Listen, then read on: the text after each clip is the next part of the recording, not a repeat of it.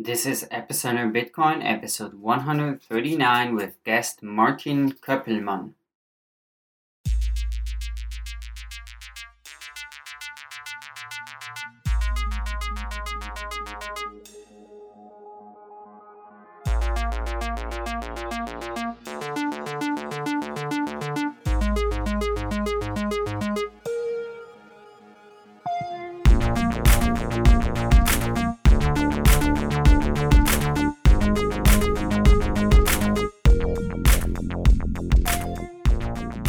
This episode of Epicenter Bitcoin is brought to you by Ledger, now accepting pre-orders for the all-new Ledger Blue Developer Edition, a Bluetooth and NFC touchscreen hardware signing device. Learn more about the Ledger Blue at ledgerwallet.com and use the discount code EPICENTER to get 10% off your first order. And by Jaxx. Jaxx is a user-friendly wallet that works across all your devices and handles both Bitcoin and Ether. Go to jaxx.io and embrace the future of cryptocurrency wallets. Welcome to Epicenter Bitcoin, the show which talks about the technologies, projects, and startups driving decentralization and the global blockchain revolution. My name is Brian Fabian Crane. And I am Meher Roy. Today we have a very special guest, Martin Köppelmann, who is the founder of Fairlay and Gnosis, which are prediction markets on Bitcoin and Ethereum respectively. Martin is also very involved in the current episode, the debacle that is the DAO. And so we'll get some updates from him as well. So before we start off on these interesting topics, let us have an introduction from Martin. Martin, your intro, please. Yeah, hello. Yes, thanks for having me. As you said, I'm for a while into the space. So my big topics are prediction markets. I'm also involved with basic income project But prediction markets are kind of the biggest topic, and just recently, there's no way to overlook the DAO currently. So I would not say I'm heavily involved, but I'm just observing it, writing about it, and maybe trying to help solve the problem or solve the mess. So you made some long threads on some of the on Reddit about sort of everything that's happened with the DAO.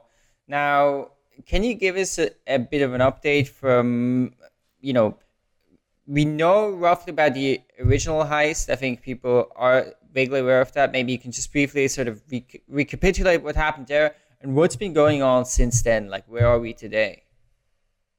Yeah, I think my main motivation to do those posts are that I think it's just extremely important for everyone to know exactly what's going on, and especially if we as a community want to do decisions like a hard fork, then it is, in my opinion, extremely important that everyone is educated and just knows what exactly is going on, what are the reasons. It's also it would also be extremely unfair to those who currently hold DAO tokens and have to make the decision whether or not to sell them or maybe to buy some. So I really think transparency is important. That being said, so concrete answers. What happened? A hack. There was a bug exploited. It's a so-called re-entry thing that you could do basically multiple transactions or multiple withdrawals or multiple splits within one transaction. So maybe I try to explain very simple. Let's imagine the DAO is an ATM, and let's imagine there are two steps. So the first step is get out 100 euros, and the next step would be reduce the balance by 100 euros. So that would be the logic of the ATM. First pay out, then reduce the balance of the user. And the problem is that those are not atomic steps. So with atomic, I mean it's not done in one step, it's done in two steps. So first it's paid out and then the balance is reduced. And that's exactly what the hacker exploited. So he set up, or he made a setup that it was paid out multiple times, and then the balance was only reduced or set to zero basically. And so back to this ATM, say your balance is 100 euros, and there's an option cash out all, and the step is cash out the amount you have, 100 euros, and then set it to zero. Then he called this cash out function like 20 times, and then after 20 times 100 euro were cashed out, then it was set to zero 20 times. That was kind of the hack. He even combined it with something that in the end, before it's set to zeros, he could even transfer those 100 euros to another account. So then the account that was already zeros, that was then sent to zero, and then he could do the same thing from the second account. So that's kind of what happened.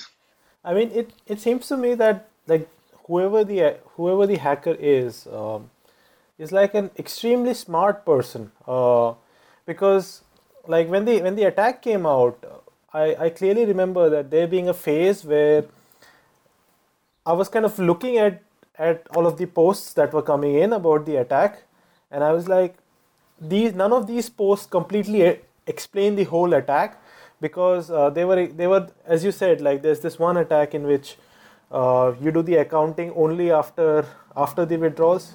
This was well known before the DAO hack, and everybody was expecting this to be used somehow. But then there was something strange about this attack, as in he was able to execute this attack so many more times than he should have been able to. And you were one of the first people to come out with a correct explanation of how he did it. And it seems like he exploited like two different things and combined them to make them very potent. And these two things were, and the second thing was also not very well known. So this seems like a very, very accomplished guy, it seems. Maybe a few comments on that. So first, the general attack was described like a few weeks before the hack. So the hacker just very carefully looked at the contract and found the option to exploit this specific attack that no one else found before. And indeed, so he came up with this, or they or she came up with a thing that that they used this re-entry not only to do multiple withdrawals, but then in the last step to also transferred money to so they had two attacking contracts, and they send it. So in one transaction they used one 20 times and then send it to the other one to use it from the other one. So yeah, that was a smart thing. But your claim that they were very smart, yes and no. So they also did a big mistake in my opinion, and they were basically too greedy. So my opinion is, I mean, we will maybe come to this later, but I think it's quite likely that we will see a hard fork now. But let's imagine the hacker would have only stolen, like, let's say 100,000 ether, maybe 500,000 ether, or so let's say significantly less than they did. I would assume that in this case there wouldn't have been a majority for the hard fork. So I think if the goal of the hacker would be to maximize their monetary profit, it would be smarter to have stolen less. Yeah, that might well be the case. So talking about hard fork, there was a soft fork first, right? What happened there? I know there was a lot of criticism that somehow the soft fork wasn't proper and there were some bugs in that. Okay, so what happened there, and how did the sort of consensus around the hard fork now emerge? Yeah, so the soft fork actually, I mean, in the end, it didn't happen. So it was proposed, it was implemented, and the idea was to basically block specific kind of transactions or censor specific kind of transactions. Those who would reduce Ether from a DAO contract, and it turns out that it's quite complicated to, or maybe even impossible to censor specific types of transactions with Ethereum, because you cannot, if you see a transaction, you cannot immediately see from the outside, from kind of the input data, or from we call it the static analysis. You cannot see from the outside what this transaction will eventually do without executing it. So that means you have to execute it. You have to do maybe expensive computational steps to eventually find out, well, this transaction is doing something it's not allowed to do, and then the transaction wouldn't even have to pay for its gas because it should not be included. So that means it's maybe not possible, or so that opens the problem that an attacker can just create thousands or millions of those transactions and spam the network at no costs. And so that was the reason why the soft fork was eventually not activated, or eventually not executed. Is it the case that there's a silver lining in this soft fork episode? So what you're essentially saying is, in Ethereum, even in the future, it will be very hard for the developers or anybody or the mining community or anybody to create a soft fork that allows some of the transactions related to a particular address on Ethereum to be censored. Because if they were to implement this kind of feature anytime in the future for any other contract apart from the DAO, the same denial of service vulnerability would exist, right? This in a sense means it's very hard to censor addresses, right? If you want to keep Ethereum working, which is actually quite different from what might happen with Bitcoin. In Bitcoin, it is in theory possible, but the community is hard against it. But in Ethereum, it just might not be possible at all. At least not with a soft fork. So if you would do a hard fork where you would say those transactions, they would just be invalid, but still would have to pay the gas. And again, that is a hard fork because it would change the rule set. Then those things might be possible. But yeah, with a soft fork, the important thing to know about a soft fork is miners. In principle, miners could do it without asking anyone. So it doesn't need to be the developers who develop a new version. In principle, miners can always do this kind of censorship of transactions, collusion, and I mean, to some degree, it happens in Bitcoin. So some miners would not include transactions that used what was it? Some gambling sites, or I don't remember, but this happened in Bitcoin, and yes, it turns out it's harder for miners to do this in Ethereum. So talking about the hard fork now, is it correct that essentially this will mean that the miners come to a consensus, and the money is essentially taken away from the hacker and given back to the original DAO holders, and then they can withdraw it? Yes, but I would say it's important to know that especially for a hard fork, it's more about the whole community. So yes, miners are obviously a part of the community, but also the core developers, also people who write applications on top of on top of the protocol, also obviously the exchanges. All those are important in the decision to make a hard fork. So, I mean, just imagine everyone, the miners and so on, exchanges, they would support the hard fork. But let's imagine all people who build stuff on Ethereum. So all dApp developers, they would come together and say, no, we don't support this hard fork. We will stick on the other chain, and we will only write applications for this other chain. So that would still have a big influence. So hard fork is bigger consensus of the whole community.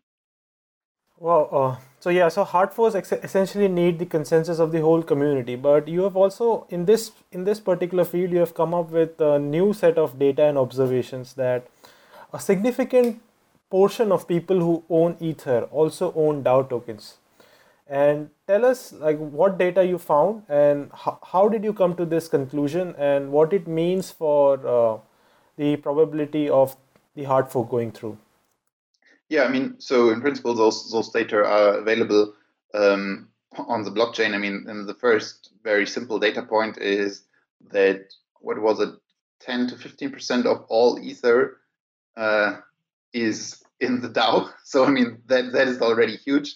And then you can just look at a few other numbers. So you can look at how many accounts exist on the Ethereum blockchain with more than one Ether.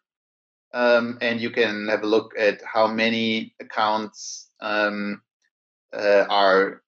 how many accounts do held DAO tokens, and the third, or so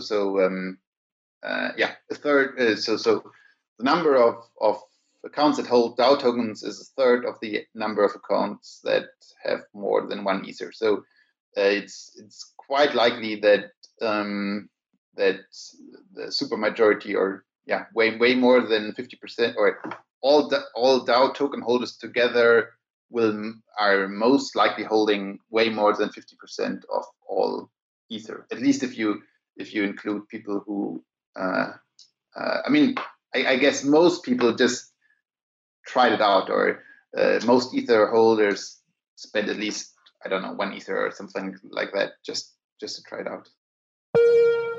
Let's take a short break so we can go to Paris. I stopped into La Maison du Bitcoin, the House of Bitcoin, at the Ledger offices, and I met with Ledger CEO Eric Larchevêque so he could tell me all about the Ledger Wallet Chrome app. The Ledger Wallet Chrome app is a perfect companion app for your Ledger HW1 or Nano. We have a very powerful and cool feature. You can use multi-accounts, for instance, personal accounts, business accounts. This is very useful. Also, when you want to make a transaction, we use a second factor verification. You can either use a physical security key or cryptographically securely pair your Android or iOS smartphone to your Nano. This way, when you issue a transaction, a payment, the transaction will pop up on your Android or iOS phone and you will be able to verify the amount and destination address. Finally, the Ledger Chrome app has an API with which you can easily integrate third-party applications. For instance, if you want to create a multi-signature account with CoinKite or Copay, it will be done using the Ledger Wallet Chrome app. Ledger is making hardware wallets easy and convenient without compromising on security. If you want to get a secure setup for storing your Bitcoins, go to ledgerwallet.com and use the code EPICENTER to get 10% off your order. We'd like to thank Ledger for their support of Epicenter Bitcoin. You're now working on a prediction market, right? But you originally got into Bitcoin quite a while ago, and you started working on a project called Fairlay, which is a Bitcoin prediction market. Actually, Fairlay also was the very first sponsor of this podcast. Right. It was a long time ago. So can you tell us how did you originally get into the space, and what was it about prediction markets and Bitcoin that you saw like a strong fit and you wanted to create Fairlay? So those were kind of two separate events. So how I got into Bitcoin, into the Bitcoin space, that's quite a funny story to some degree. So I think I'm not 100% sure about the year, but it should be 2011. There was this in Germany. There was this new movement, the Pirate Party. They became quite successful in Germany.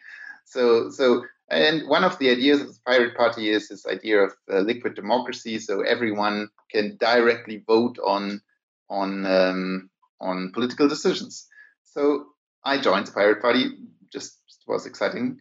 So I was therefore, as every member else, asked to vote on decisions like those bailout packages on Greece. So I just tried to make a good decision. So I tried to inform myself and tried to understand what's going on there. And that was kind of the point where I started to realize or started to think about what is money. And I started to realize that money, if you use it from day to day and if you use it on a personal level, is very different, or the properties of money are very different on this personal microeconomic level compared to if you look at money from a global scale. So if you suddenly talking about billions, trillions created as in those bailout packages, it's money has then really different properties. And I guess that was the point where I also discovered Bitcoin and realized, well, money is in the end just a social construct, and if people agree to use something as money, then it can be used as money. And obviously, I have a computer science background, and Bitcoin is super interesting from that perspective as well. How was your experience running Fairlay? Tell us, was Fairlay like a centralized prediction market based on Bitcoin, and how big was how many trades did you get at its peak? Right. So after I got into Bitcoin, I started to buy one of those butterfly miners and stuff like that. I just wanted to build something on top of it, and I was quite interested in prediction markets, and I saw, well, there's an opportunity to build a prediction market that purely runs on Bitcoin. So I started with Stefan, co-founder.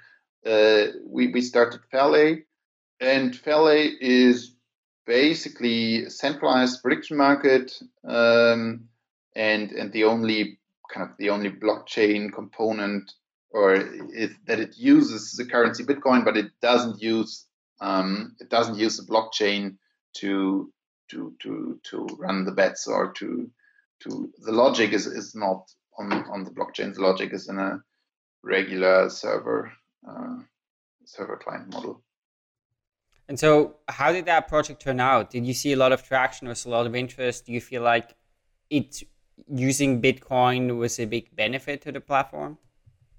So right now, so I'm not longer actively involved in Fairlay. It's someone else took it over. But so right now, the betting volume in terms of is roughly $1 million US, or Bitcoin's worth $1 million a month. So I mean, our initial goal with Fairlay was I was always fascinated in the idea of you could use a prediction market to aggregate information. So you want to do a forecast on something, then the best tool to aggregate all the, and so on. In the end, it turned out sport betting was way more successful than all the markets I found personally interesting. Will Bitcoin do increase the block size limit? Will they implement segregated witness before blah blah blah? And we tried all those markets, and they had not too big success. But in the end, sports betting went quite well. So that's kind of the story of Fairlay. Wow. And then once you ceased to be involved on a day-to-day basis with Fairlay, you came up with the idea of Gnosis. And the big difference between Gnosis and Fairlay is, of course, that one is based on Ethereum and the other is on Bitcoin. So tell us the fundamental reason you are interested in building a prediction market on Ethereum. What's different from Bitcoin? Yeah, I would say there are maybe two big points. So first, with Ethereum, we had this goal with Fairlay as well. So we thought about how can we do it decentralized. Basically, how can we set it up in a way that during predictions we do not need to hold the money, because in the end that's just liability. So it's just additional costs. It took us, we spent so much time to make it secure, or to try to secure the bitcoins. In the end, you can only lose. So if it works well, then okay, that's nothing unexpected. But if you do a mistake, then it's a big downside. So obviously, it would be great to have to use a decentralized system where you are not responsible for securing a server or securing a cold wallet. So that is one big point, and so it's to some degree a cost efficiency argument. It's also a argument that it's easier, or might be easier, to gain the trust of the people. But to me, that's maybe not the really important point. The really important point is this decentralized platform aspect. So if I look at the Bitcoin sports betting space, there are, I would say, 5-6 bigger sport betting sites that have maybe even, or I think a few might have higher volumes than Fairlay, but so who have a decent volume. From an economic or from efficiency perspective, it would be so much more efficient to have them all on one platform. So to have all the liquidity combined on one platform. So I mentioned the other problem for those markets. Will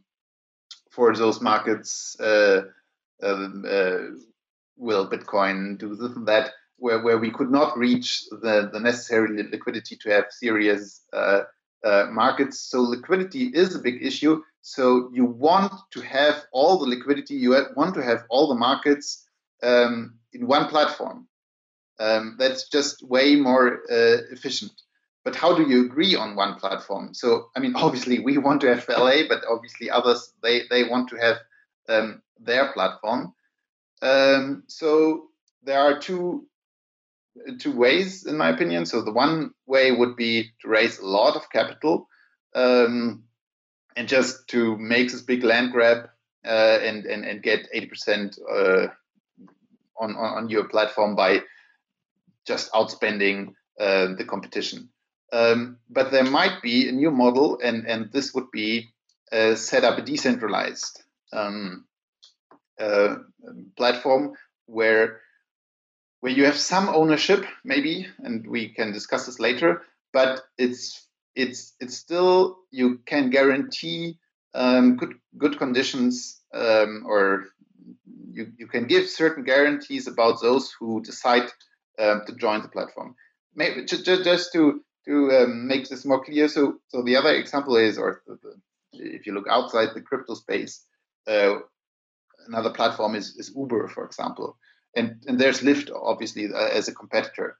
And there is, in principle, no good reason to have two competing platforms. You don't want to have liquidity of drivers split up in Uber and Lyft. As a user, you want to have all in one place. You don't want to have eBay or Airbnb. You don't want to look at 5 different platforms to find out what you need. You want to have all the liquidity, all the flats, all the drivers, all the whatever in one platform. That is way more efficient. However, you don't want to necessarily have this one company that controls everything, because then you have the disadvantages that come with a monopoly and too much concentrated power, so that they can unreasonable fees, or they can exclude someone from the platform who should not be excluded, and stuff like that. So here, that is the big thing or the big application I see for blockchain and Ethereum in the next years, to build those platforms where everyone can agree on, because they are not controlled by a single entity. Wow, I think that is a very powerful statement, and yeah, I'm even trying to think through the implications of a statement like that. They seem like very multidimensional, but yeah, it does seem to be the case that with a lot of blockchain applications, not just on Ethereum, but even with people trying to build permission networks, it seems to be that you want as many people to join one platform as possible, because that is when the true utility of the blockchain shines through, Right. as being one IT system on which all of us could coordinate. Right. And yeah, maybe the future does enable a model in which we can not only bring liquidity in prediction markets on one platform, or cars on one platform, but all sorts of other things, right? I mean, my statement is Uber, Airbnb, eBay, and so on, they will all be replaced within the next 10 to 20 years by blockchain platforms. Today's magic word is prognosis. That's PROGNOSIS. Head over to letstalkbitcoin.com to sign in, enter the magic word, and claim your part of the listener reward. In theory, it's possible to see, it's possible to kind of argue about it, and I'm not aware of any good counter arguments to this yet, but it does also seem to be the case that the engineering side of this technology is quite immature for something like that. Yeah, I mean, I think that is the internet is a good comparison. So in I think we are now in 91 of the internet. And of course, some people could argue in 91, well, this is too slow, this will never replace, you can never watch movies over the internet, and so on. And well, I guess you can. Yeah, absolutely. And I think it's such an exciting vision. And I totally agree. I think this idea that you can have a sort of a shared platform that then different people build their businesses on is extremely exciting. Going a little bit more in depth with Gnosis. So we had the centralized prediction market using Bitcoin, right? And then we have Gnosis, which becomes decentralized. So can you talk through to us, what does that architecture look like, and how is that different from a centralized prediction market? Right. I guess, again, there are those two components. There is one, the component that that we can guarantee towards the user, that specific things work like they are written in code, and not like we want them. So, I mean, in a centralized prediction market, you send your bitcoins to someone, they store the bitcoins, and in principle, they could, or technically it would be possible that they just run away with it. In a decentralized prediction market,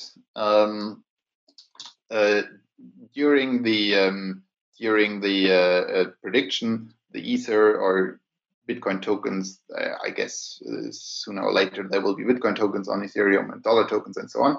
The money, the collateral, will be held in a smart contract, and that contract defines exactly who will get the payout under what conditions. And usually you have an oracle, or you have an oracle that will set this condition. So if you do this canonical example, who's the next president? Will Hillary Clinton be president? Yes, no. You create, you put in one Ether, you get two shares, one yes share, one no share. Yes share will become one Ether if she becomes president, no share in the other case, and you will have an oracle that will just provide this data point.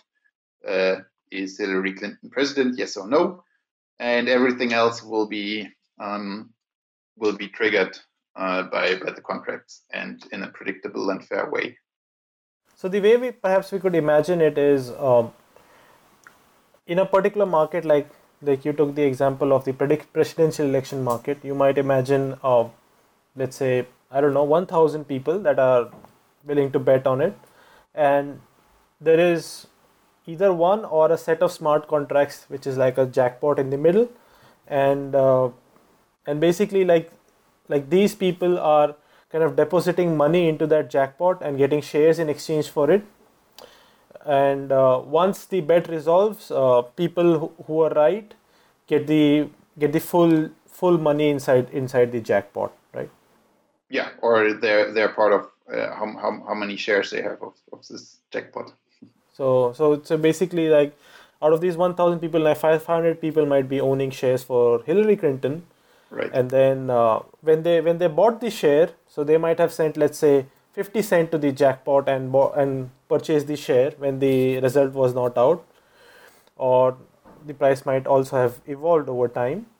But then once the event is out, that set of smart contracts takes input from an oracle like Oracleize, and then it gives away all of the winnings to the people who correctly predicted that particular event. Right. Or yeah, all the people who hold shares of the winning outcome. Right. So shares will turn into money. And do you have any particular views on what kind of oracles you will use for Gnosis at the beginning? Right. So what we are doing, we will create, or we already create, an oracle market. So different oracle providers will sign up and offer their service, and we already have agreements with Reality Keys. We spoke with Oracleize. There's smart contracts. They also provide an oracle service, but also we are talking to Wolfram Alpha. They are interested in providing their data for Ethereum, and also companies like Bloomberg. So I totally expect that in a few years, or maybe less, Bloomberg will provide their data feed with a signature, and that's all you need. So you not necessarily need, you don't need those oracles to know about this prediction market. So they do not have to interact directly with the prediction market. They even do not have to interact with Ethereum itself. All they need to do is somewhere publish the outcomes with a signature that everyone knows that belongs to them. And as soon as they do that, then basically the signed piece of data that says the price of the US dollar compared to euro or whatever was this and this at that point in time, and there's a signature of Bloomberg beyond it.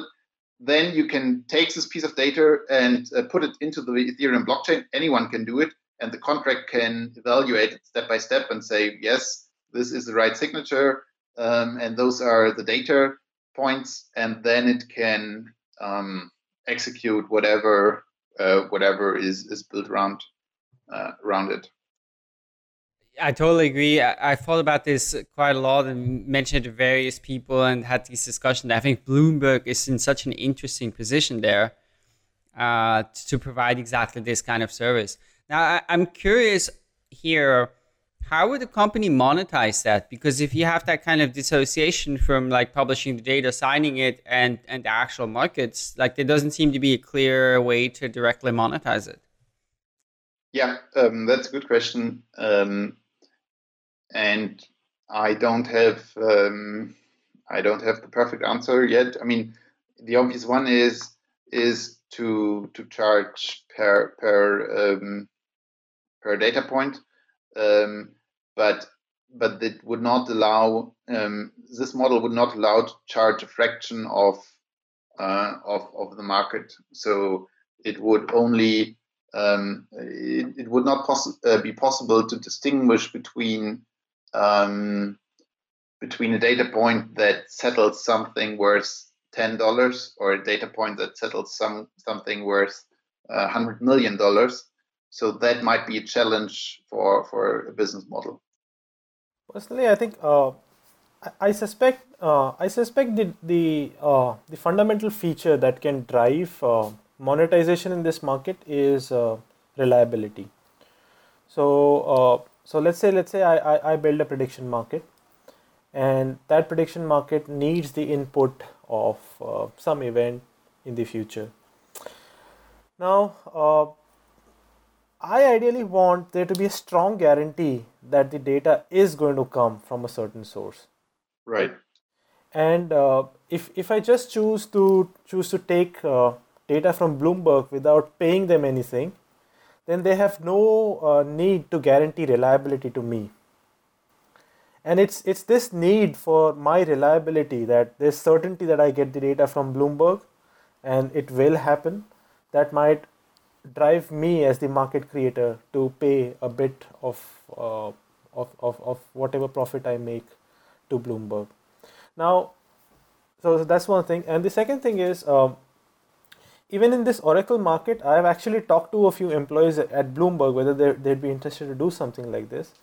And it turns out that Bloomberg is a company that is completely focused on selling these Bloomberg terminals. So these are, for people who are not aware, for traders, you can buy a terminal, which is a piece of hardware. And then on this piece of hardware, you can receive all sorts of financial information. And Bloomberg doesn't offer currently any choice if you want to just receive a subset of information. So, for example, you buy a Bloomberg terminal, you put like $2,000 per month into it, and then you receive all of the information over all of the markets. But if I just want to receive, say, data about London Brent crude market, then there's no way today I can get just Bloomberg data about London Brent crude. I would have to spend the Bloomberg terminal. And they have kind of stuck to this business model for over 10 years, even though many different markets have demanded different solutions.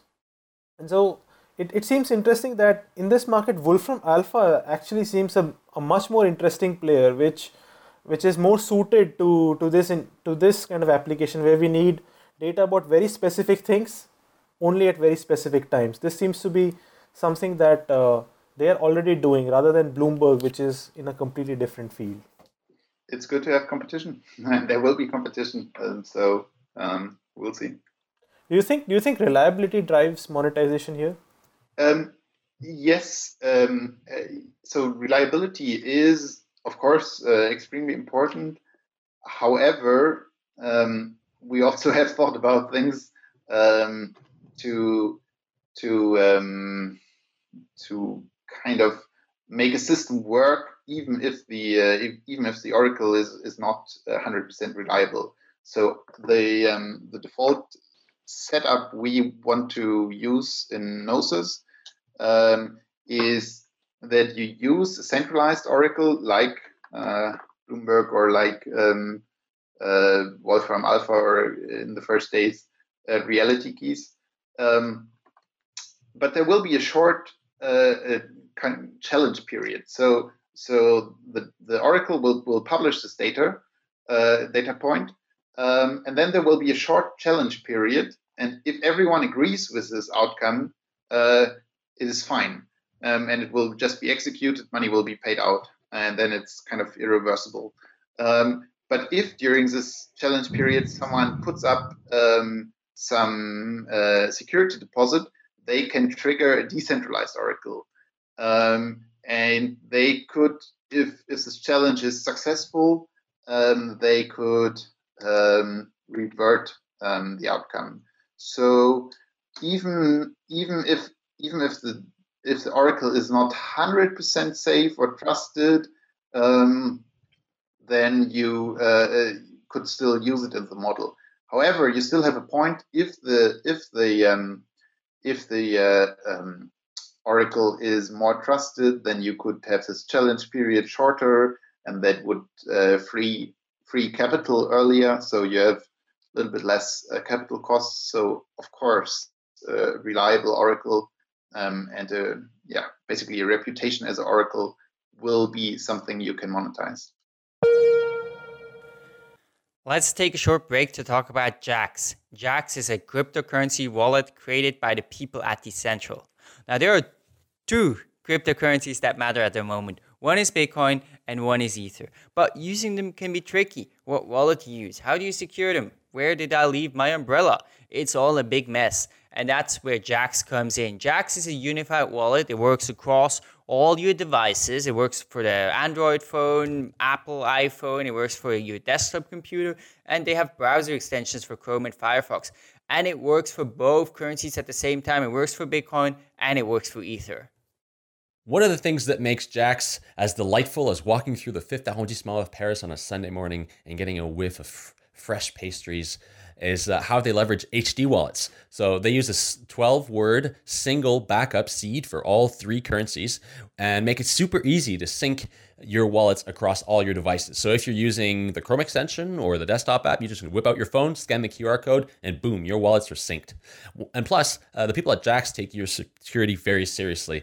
It's open source, so anybody can look at the code. And plus, they never hold any customer funds. All the keys are stored locally on the client side. So go to jaxx.io, that's jaxx.io, download the Jaxx wallet right now and understand what it's like to use a next generation wallet. We'd like to thank Jaxx for their support of Epicenter. Martin, there's also been plans about a Gnosis DAO, a Gnosis fund, and a crowd sale. Can you tell us about those? Yeah, of course. So, to build this decentralized prediction market platform, our path forward will be to also do a crowd sale. And of course, part of the reason is to raise money to do this, but also it's also about creating the right incentives to have this one platform that aggregates all the liquidity. To build such a platform, you want to have as much stakeholders and shareholders as possible. You want to align the incentives of everyone who is in the space to agree, let's coordinate on this platform and let's achieve by this the maximum possible efficiency. So yeah, that's why we will announce or are announcing now that we are preparing a crowd sale. So we aim currently for the weeks around DEF CON, the next DEF CON 2 in Shanghai, the big Ethereum conference, and we want to fund two entities. So first, the Gnosis DAO that will build the platform, that will run the platform, that will to some degree govern the platform, and the second entity will be the Gnosis Fund that will fund projects, and we call it skins, that can or will be built on top of the platform. So you can build kind of endless things you could do with a prediction market. So you can do insurance, you can do sports betting, you can do forecasting of the weather, you can do forecasting the next Supreme Court decisions. So there are endless possibilities you can do with a prediction market, and each of them, although they are fundamentally using the same mechanisms, they will have very different user bases. They will need very different interfaces. It's super important to create interfaces that people understand and are easy usable. And they maybe even need to or they need to be in different jurisdictions to comply with different laws and regulations. So that is our second entity want to crowdfund this Gnosis fund that will invest in those ventures. So let's say I participate in the crowd sale and I send some Ether and get some tokens in the Gnosis DAO. Right? Now, in the Gnosis DAO, do I expect a dividend of some sort in the future? Is it the case that the DAO will make profits of some sort and give me a dividend, or is it like Bitcoin, which has no dividends? So it will have some utility. So the tokens you will get in the Gnosis DAO will have three properties. So they will first be used to govern the platform. They will be secondly, they will give you the right to create markets on top of the platform, and they will give you the right to create markets without paying a fee on those markets. And that's super important. I will go into this a little bit deeper, but yes, they will also give you a fraction of the shares of the fees that are earned on the platform. So maybe let me describe a little bit this fee model and why we think that is super important, and it plays back to this idea: how can you create a platform where everyone can agree on, and as much as people could agree on such a platform. So you could have a model where you would charge a specific fee, 1%, 0.5%, whatever, and distribute it to the token holders. However, if you are today and let's say you raise 2 million to build a sport betting thing, the question is, would you really build on top of a platform where you would forever need to pay, even if it's a low percentage of fees? So it's to some degree questionable, and often whether you would build on a platform where you would have to pay fees forever. So it creates an incentive to split, and to fork. Right. So often the question that comes is, why cannot someone just copy the platform and remove the fee from it, and then run it without the fee? And that is why we want to offer an option to buy into the platform as a long-term stakeholder and shareholder, and then use it without paying a fee. And our claim, to make it simple, is the oversimplification is the claim: we want to build a platform that creates value and does not extract value.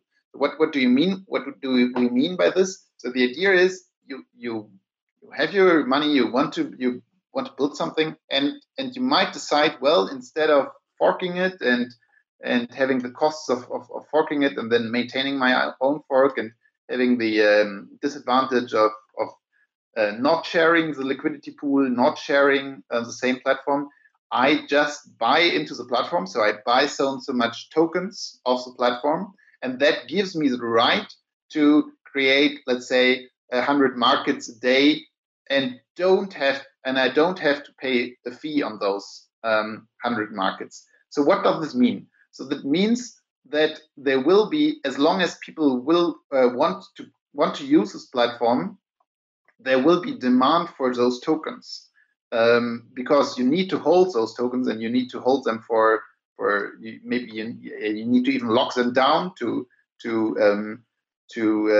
create those markets for free. So the tokens only by this demand will have a value, even if no fees, even if no one would do the other model. So the other model is if you don't want to invest capital and you don't want to make an upfront investment, you still can create markets and then pay your a 1% or 2% fee on those markets. But even if everyone would use the tokens and no revenue would be generated whatsoever, the tokens would still have a value because you just need them. You just need to hold them. There is buy demand for them. So if more and more people want to use the platform, the tokens will also gain in value, and that's our claim. We want to create value instead of extracting value. Yeah, I mean, so what you're saying is you can imagine this as like a country club or gentleman's club or whatever, right? Like, so there's like a club of people, a group of people that can create markets and do trades for free. But in order to enter that group, you need to have tokens above a certain amount, I assume, right? Right. Okay, and so this is the argument that the utility of the Gnosis token is it's like an entry ticket. Like it is actually reminds me of the utility of Ether itself, that you hold Ether because you want to pay gas fees. It's like an entry fee in order to do things on the Ethereum platform. And very similarly, Gnosis tokens will be an entry fee for this club in order that you can trade on it for free.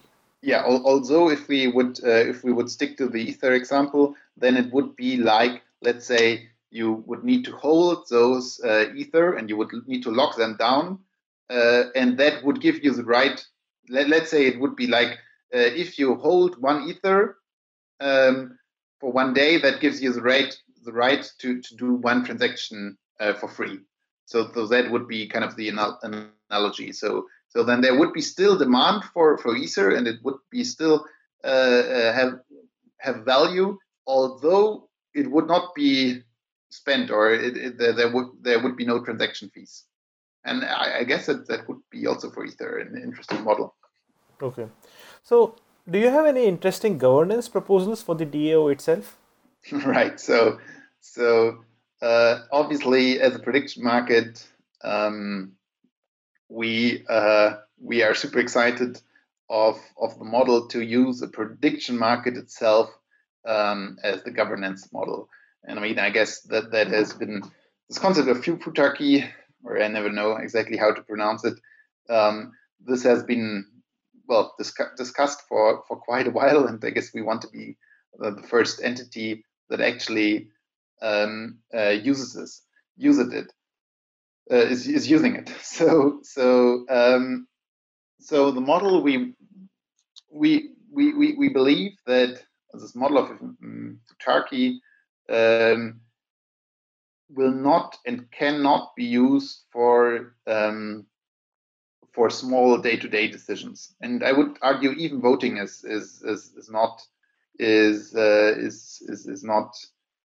suitable for. So it's in my opinion not a suitable model to have 10,000 token holders and to let them vote on every small decision. And with Futarchy, it's even more problematic because you can only, in my opinion, make good decisions with Futarchy if there are bigger long-term implications of a decision. So the way we will set our DAO up is that we have a core team, and this core team can make by default proposals, and by default those proposals will be accepted. However, it's always possible to challenge or to kind of veto such a proposal and start this Futarchy mechanism. And this Futarchy mechanism would work.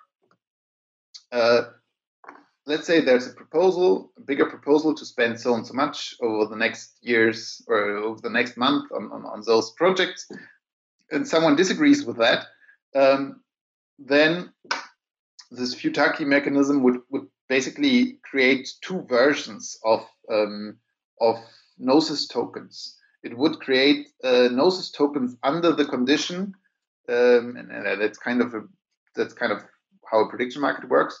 It would create two tokens, one under the condition that the decision is implemented, and one that it is not implemented.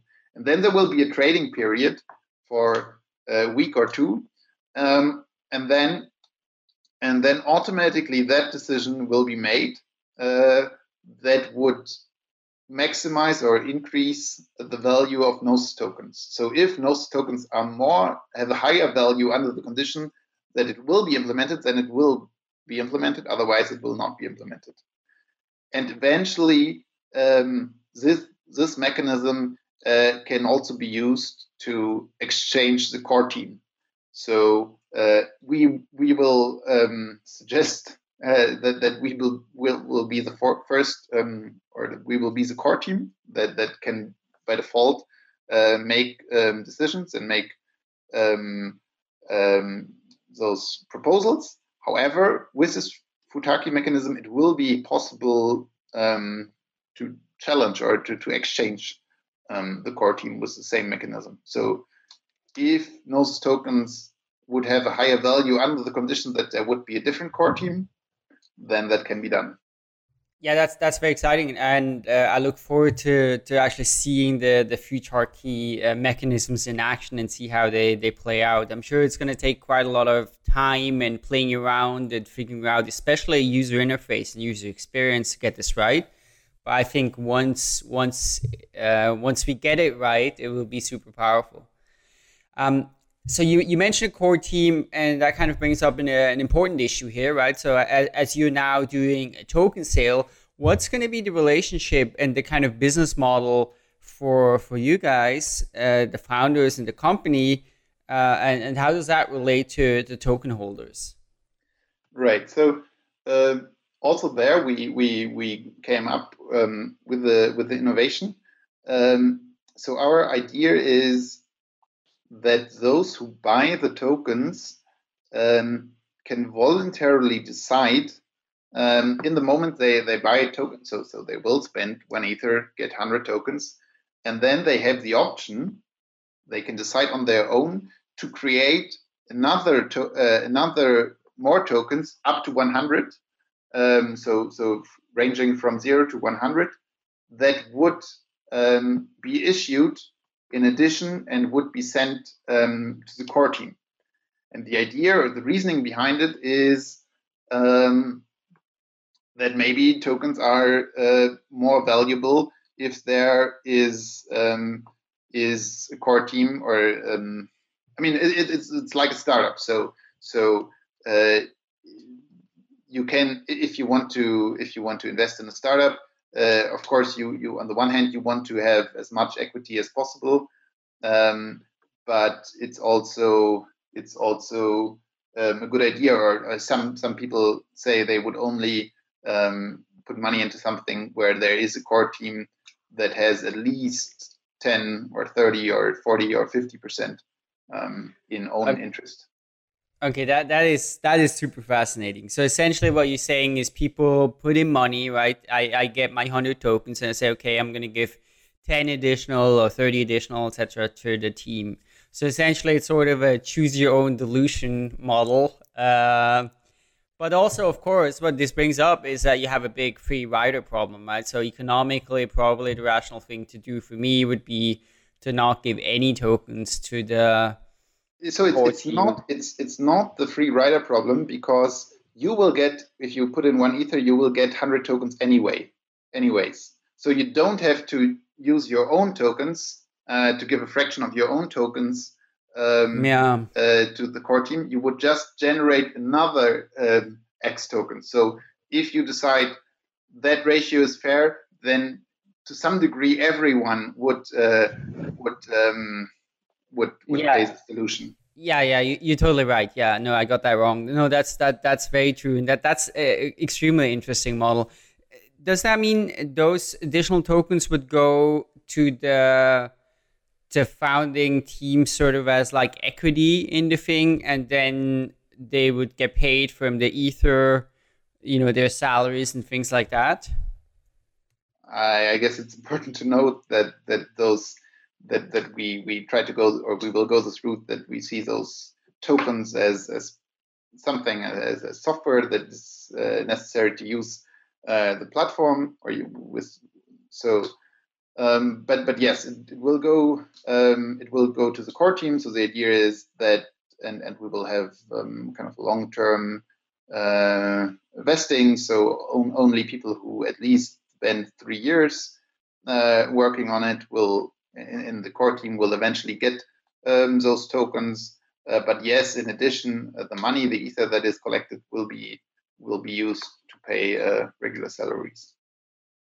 Now, a last topic that we should probably address, because many people will have that question. There is a prediction market, or a project for a prediction market, at least on Ethereum already, that has gotten quite a lot of attention because they did a successful crowd funding campaign as well, which is Augur. Can you just very briefly address, like, what's the difference between Gnosis and Augur? Sure. So I would say there are maybe three differences. First, of course, they're similar thing. It's also working on Ethereum, and they also have the goal to build a decentralized prediction market.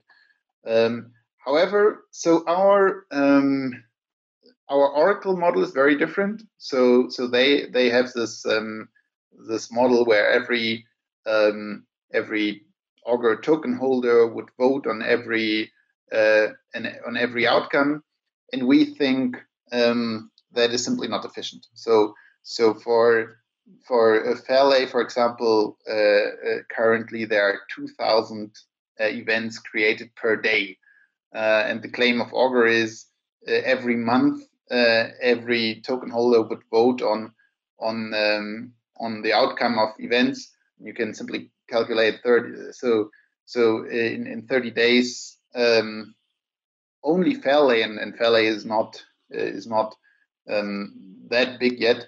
It would be 60,000 events where you would vote on. So that would not work in my opinion, or in our opinion, or at least it would be very inefficient. So again, our model is to use this as a default, use centralized oracles, like again Bloomberg, Wolfram Alpha, and only have as a backup mechanism the decentralized oracle. So that is point number one. Point number two is that we focus on being a platform where it should be super easy to build your applications on top. So again, there's so much you can do with a prediction market, some insurance, flight insurance markets, some bounty markets for finding bugs in a contract, some credit peer-to-peer lending, credit default swap market, and so on and so on. And we want to provide a tool set to make it very easy for developers, and eventually even make it so easy that you don't even need a developer to build such markets. So our claim is eventually it should be as easy as today setting up a WordPress blog. So if you're interested in a topic, with a few clicks, you can set up your WordPress blog on a specific topic. And similar to that, it should be as easy to set up your prediction market on a specific topic with Gnosis. Okay, that was point two.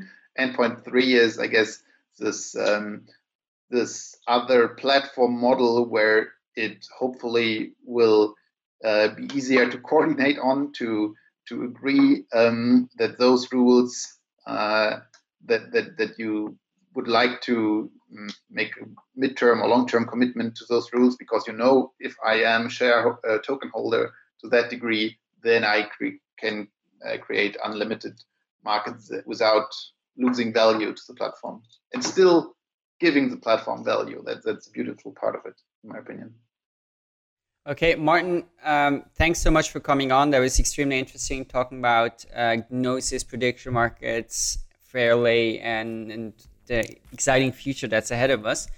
Now, of course, we will link to the website, and we look forward very much to the news and the developments that will come up with the crowdfunding campaign. And I'm sure a lot of people that might not be as familiar with Gnosis at the moment will become a lot more acquainted as the project kind of comes out and does a crowdfunding campaign that hopefully has a happier ending than the last DAO.